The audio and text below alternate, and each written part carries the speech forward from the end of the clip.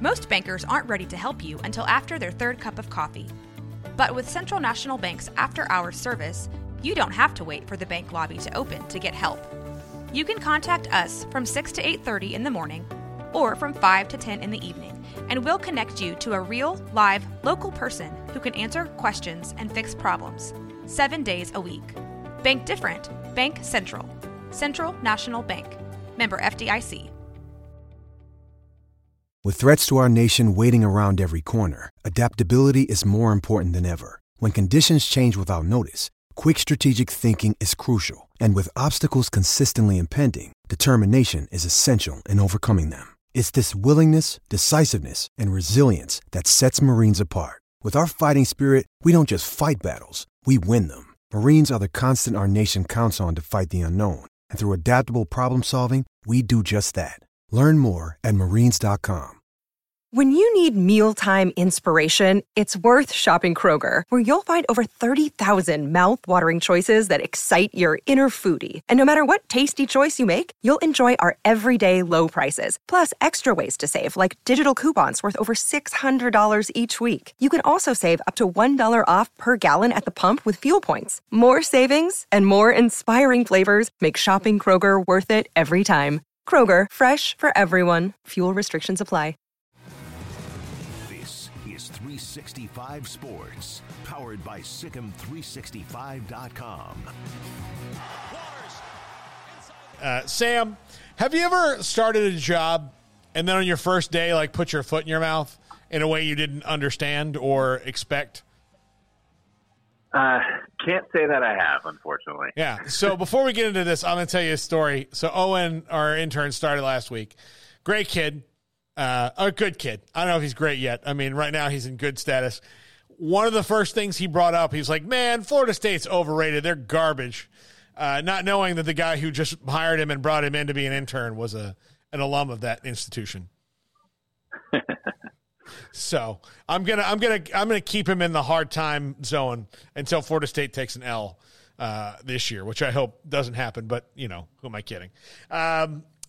All right, Sam, so last week was kind of a mess for Baylor in a lot of different ways. How much of that mess is reparable in a week? Thanks for having me on. And reparable in a week is an interesting timetable for it. I think you will see a much better executing Baylor. The first 4 drives that the team put together last week, and remember, Aranda said in the post game that they were having trouble keying a lot of their blocking schemes off how Texas State was lining up. There were a few things that kind of surprised them. And I think over the first 4 drives, they had around like 55 yards total, or 54 yards total. From then on, they averaged 55 yards a drive. So clearly the offense found something to move the ball after that. So I do think you'll see a lot better performance out of them, and that's even with the blocking looking extremely sloppy. That's even with the protection issues they had. That's even with them competing with the Fiesta Bowl for how many times can you hurt yourself with false starts. It's offensively, I expect them to be better, and you're talking about Grimes and Mateos, who came in and took the very struggling 2020 offensive line and in one offseason got them competent in the wide zone, to the point that running game was able to lead their way to the Big 12 title. I'm not expecting that, but I expect them to get them competent at the very least. Now, defensively is a little bit of a different story, because you saw guys like Gabe Hall and TJ Franklin who have been dudes in the defensive line and have been able to hold up against some of the better offensive linemen in the Big 12, just playing way too high, getting pushed back. And you also saw the fact that you lost your top 3 nose tackles from last year and your top anchoring, heavy against the run, 2-gapping D tackle was out injured. The replacements inside had a really rough night. And to be fair, that's a decent offensive line. You're basically taking 3 starters plus the most promising pro upside guy from a FCS team that was a play away from playing for it all last year with the best offense in the FCS. And the other guy was an Oklahoma transfer. So you weren't exactly against the scout team, but you have to be better. I'm expecting them to be a little bit better up front, just pad level alone and technique alone, and getting Boykins back will help that. and it'll hopefully help them limit how often those safeties are in obvious one-on-one coverage. So they're playing the one team that you don't want to, have that get-right game come against, because Utah is going to be very fundamentally sound, but they also do have a week of film on the quarterbacks. I don't think Cam Rising is going to play in this game. It doesn't appear that that's the case unless everything we've heard is a lie. But how do you see them attacking Utah and stopping Utah from attacking them? Well, on each side of the ball, Utah's got really good coordinators, and they've had them for a while. They've got continuity in the program from the head coach all the way down through the staff, and it really shows in their recruiting and player development. Like Phil Bennett came on and talked to you guys. They've got a bunch of guys where you're like, where on earth did they get this kid? But they're good. On the defensive side, you're going to see somewhat of a similar tactic style that you saw last week against Texas State. So Baylor at least has some film on what to go fix, because you're going to see a fair amount of man coverage. You're going to see a lot of blitzing. You're going to see a lot of smaller, fast guys that want to live in your backfield. This isn't as much of a read and react defense as it is an attacking one. So I think there's the potential for Baylor to show a lot of what it's learned over the last week there for a more directly applicable matchup schematically.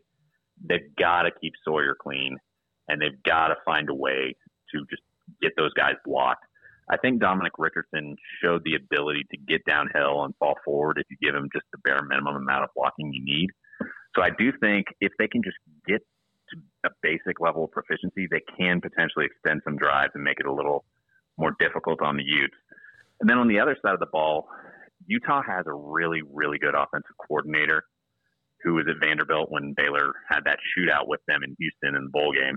And what he's really good at is designing plays that stress the defense, but it stresses your assignments. It creates space for his guys. It makes everything look the same. But it's not we're going to stretch you from sideline to sideline at tempo that they faced last week. This is not an offense, and particularly without Rising in there, this is not an offense that wants to sit there and throw slot fades at you. This is an offense that wants to run the ball, do play action, have the wide receiver fly sweep, control the back side pursuit on you. And they want to hit play action. They want to use controlled West Coast passing concepts. And it's a style of offense that is less matchup dependent, but it puts their guys in favorable spots. So, for instance, like if they were to face somebody like an Alabama or a Georgia, it would probably scale better than what you saw happen to Tennessee when they ran into Alabama, for instance, or Georgia, I should say, where the talent on the individual matchups was much more of a focus than it would be with, say, Utah, for instance. So, what do you expect Baylor to attack them with a backup quarterback in? Do you think it'll be much different than if Shapen was playing? I think systematically Baylor's going to be keeping the nuts and bolts of what they're doing pretty similar. But I do think Sawyer opens up things with the quarterback run game in a way that Shapen doesn't. He's a little bigger, a little faster.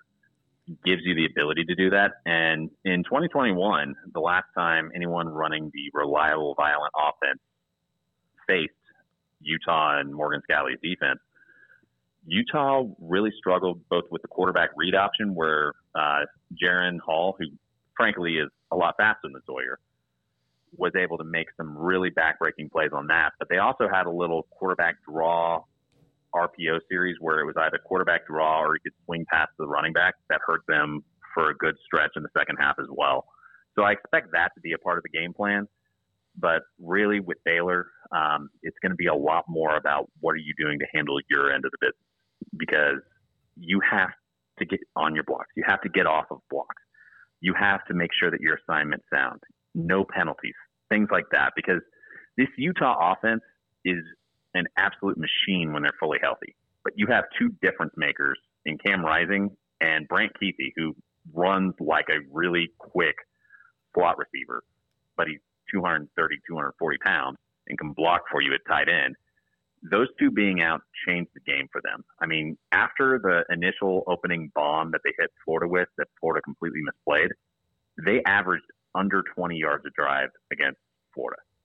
this is an offense that's usually in the 44 yards per drive range over the last 2-3 years. So they're definitely not to the level of offensive efficiency they usually are. And I think if Baylor can get a lead on them and make Barnes throw, they may not be as resilient as they would be. And they may not be as resilient for a comeback the way that a lot of the wide open offenses Baylor faces in the Big 12 might be. Sam, do you think that the heat will affect Utah the way that fans are hoping it will? I think it's an advantage, the fact that you deal with it every day and they don't. But much like somebody going to elevation and playing or any number of other weather-related considerations, you have to play well enough for it to be something on the margins that's going to make that much of a difference. For instance, on offense, you have to extend drives. You have to stay on the field so they actually have to play, because nobody's going to get tired if they only have to play 45 to 50 snaps on defense just because it's a few degrees hotter. But if you're out there for 80 snaps, all of a sudden it makes a world of difference. And in particular, if they're able to make you run all over the place, play after play, it really adds up on you at that point. You know, the Baylor team, the level of offensive line execution that you saw early in the game against Texas State, if that happens, heat won't matter at all. But if Baylor can put together long drives and really lean on that defensive line, it will absolutely begin to start mattering. Because, you know, Utah's without a couple of key defensive linemen. One of their D tackle starters and one of their DN starters, maybe even two, might be out. And when that rotation is a little thinner, that heat can potentially pile up on you. How long will, I mean, say they struggle for the first month. Do you think that Baylor would you say that Baylor, because right now it might be too early to say they've got a talent deficiency, but do you worry that they might? I go back and forth, and it depends on the position. You know, with the defensive guys, you saw those D linemen that are returning at defensive end for them. You've seen them play much, much better than they did last week. So I don't necessarily think all of it on defense is a talent thing. It could just be you haven't been hitting enough in fall practice and you got caught flat-footed and guys were sloppy, you know, or it could be a sign of talent issues. You know, that's going to be something that's not necessarily the number of games, but rather, are you seeing a consistent trend? And are you seeing it on film where guys are actually taking the right steps? This isn't, a linebacker's head spinning rather than his actual talent level that he'll eventually reach. Is it something where he's hesitant and playing slow, or is he just slow?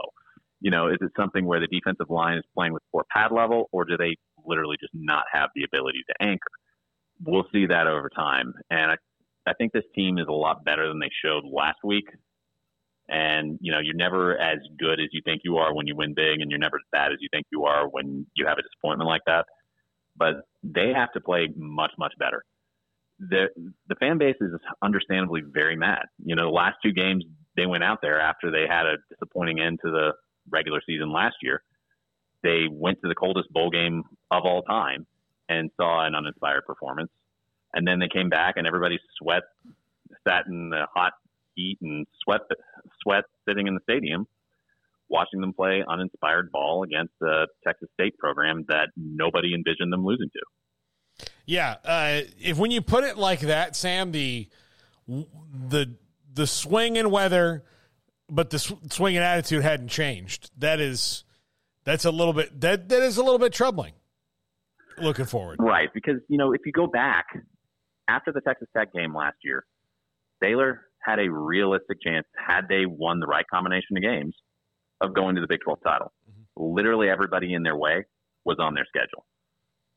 TCU, K-State, Texas. All three of them. And then they come out uninspired against K-State.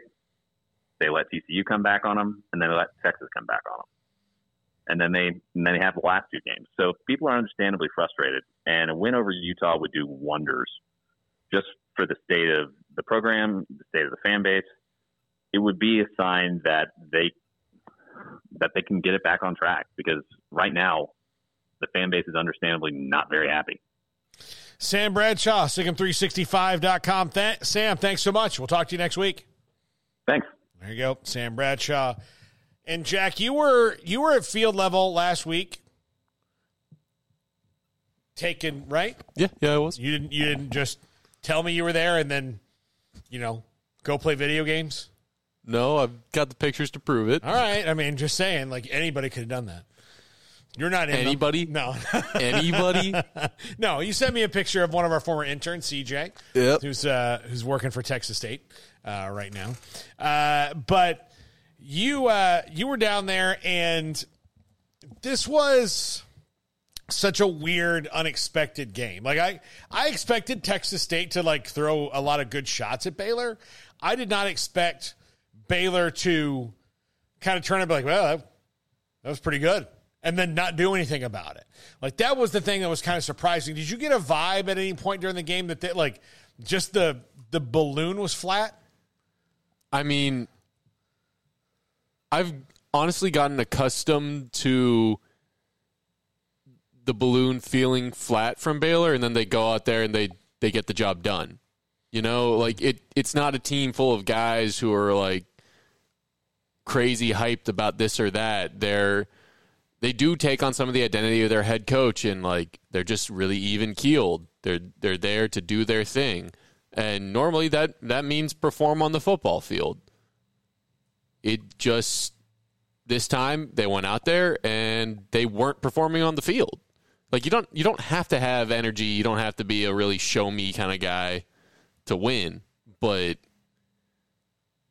that kind of masked it for me, as I guess what I'm saying. Yeah, I don't know. I just think, then they've got a really interesting test coming up on Saturday, because Utah is very fundamentally sound. Yes, they don't have Cam Rising.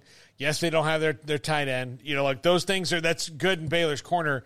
I just think that it's those little things that get you beat. Dave Aranda knows this. It's the little things that get you beat a lot of the time, and Utah does the little things really well. That's why they can be without so many players last week against Florida and physically manhandle them. The reason this game scares me to death as a Baylor alum is because Utah reminds me of Kansas State. And we all saw what Kansas State came into Waco and did to a Baylor team and a Baylor fan base that was really excited for that game. Like, there was a groundswell to make the administration make it a blackout game. Yeah. They got that done. People showed up. People were ready to go. And then Baylor went and laid a literal goose egg. Yeah. 31-0, if I'm not mistaken, right? Yeah. So, Utah program that... Owen and Emery are over there, like, reliving their trauma. I was at that game too. I know. But it was funny. Like, you said the score, and both of them simultaneously. Here, give me a tight shot. Let me do a little acting here.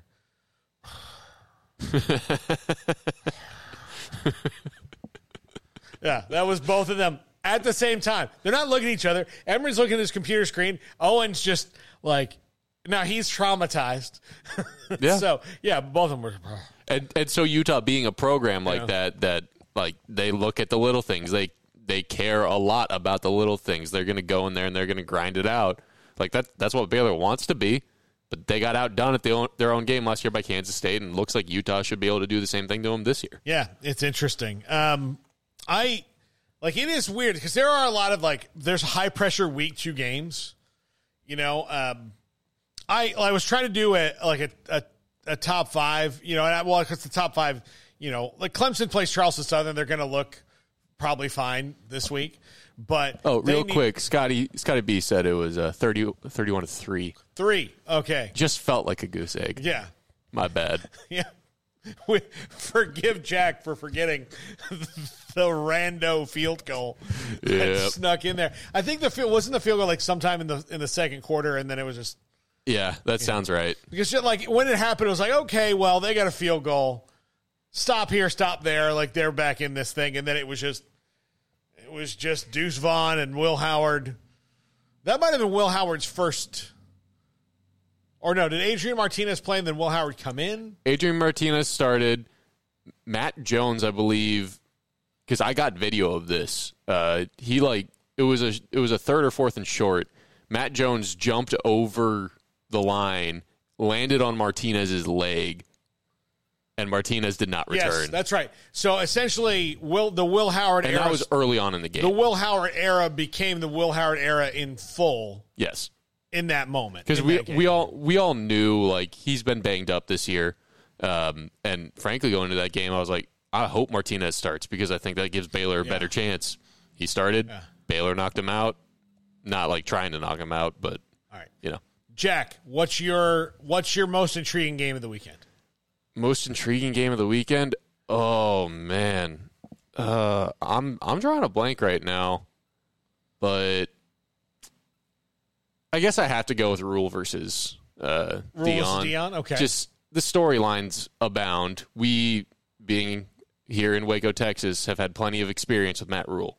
So we know those storylines better than most. So maybe that's what it is for me. But, I mean, I want to see if Dion can keep it rolling. I want to see an old Big 12 rivalry, old Big 8 rivalry. Yeah, absolutely. All right, Emory, most intriguing game of the week. Tulane Ole Miss in Nolans. That's going to be rowdy. I think it'll be rowdy. It'll be fun. Especially since it's on campus at Tulane. Yeah, which is a very interesting stadium. Yeah. Jim Barnes, who used to be the volleyball coach of Baylor, was at Tulane, and a mutual friend of ours went, and his office overlooks the stadium. And my friend said Tulane's got a really cool kind of setup there for the football stadium. Owen, most intriguing game of the week. Tech and Oregon. Okay. All right. And both the guys on the couch over there are picking Tech. Yeah, which is a bold move. Jack and I are quacking. I'm not even quacking. I do not buy Tech right now. Going into the season, I didn't buy their QB. That's where I drew the line. They go and they lay that dud up in Wyoming. I'm not buying them against a team that has an actual Heisman candidate on it. Yeah. We'll see. I think it's going to be fun, though. I think it's going to be fun. I think that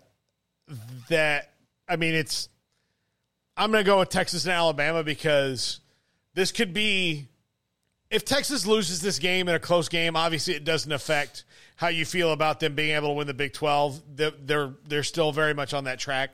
But if Texas wins this game, you can start thinking, could they do more than just win the Big 12? Yeah. Could they be in the CFP?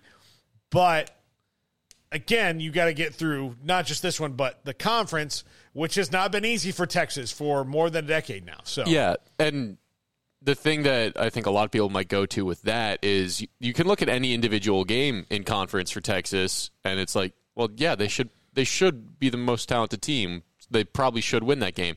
You stack them up one after the other. It's like you have to get through that unscathed, or if you beat Bama, you can have one loss. Yeah, absolutely. Right? Yeah. 2 losses in the Big 12, that probably knocks you out of the playoff right away. Yep, absolutely. So we'll see. You know, I don't look any of the games I pick, because I picked Colorado, I picked A&M, I picked Ole Miss, I picked Oregon, I picked Bama. Even with Texas playing Bama, and you know that I'm no person who's ever going to advocate for good things to happen in Austin, Texas, and I say that in jest. But no, I mean, I have no problem admitting I'm wrong on any of those things. I'm not going to die on any hills over here. You know, would it surprise me to see A&M go down to Miami and not be ready for that? Nope. Would it surprise me to see Texas roll into to Bryant-Denny and just have this, light bulb aha moment and beat them? Also no. Would not surprise me as much as it would in almost any other time period in my life that Tulane would win a home game against Ole Miss. But I just think Ole Miss probably has a little bit too much. Yeah. What do you think of the Oklahoma State at Arizona State matchup? I think Oklahoma, I don't know. I mean, I have so many questions because I don't know if Oklahoma is going to be able to outscore them. Like that, it's Oklahoma State's offense versus Arizona State's defense to me. Yeah. That's the key there. I'm curious to see Jaden Rashada week 2. They barely got out with their lives against, was it Southern Utah last week? Oklahoma State won, but I don't think that it's just really interesting to me that we know anything yet. They're at Arizona State. I think that can make up some of the difference between those programs. I know who Emory is rooting for because they were very mean to him when he was a little boy. Yeah. Emory doesn't care for the Pokes. They were mean to young Emery. And if I saw that guy, I'd kick him right in the shins. It's right there.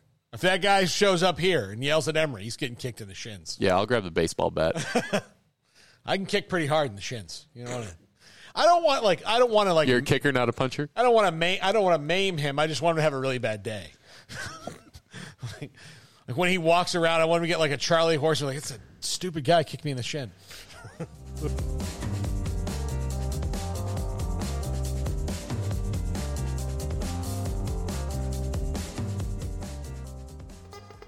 RogueMediaNetwork.com.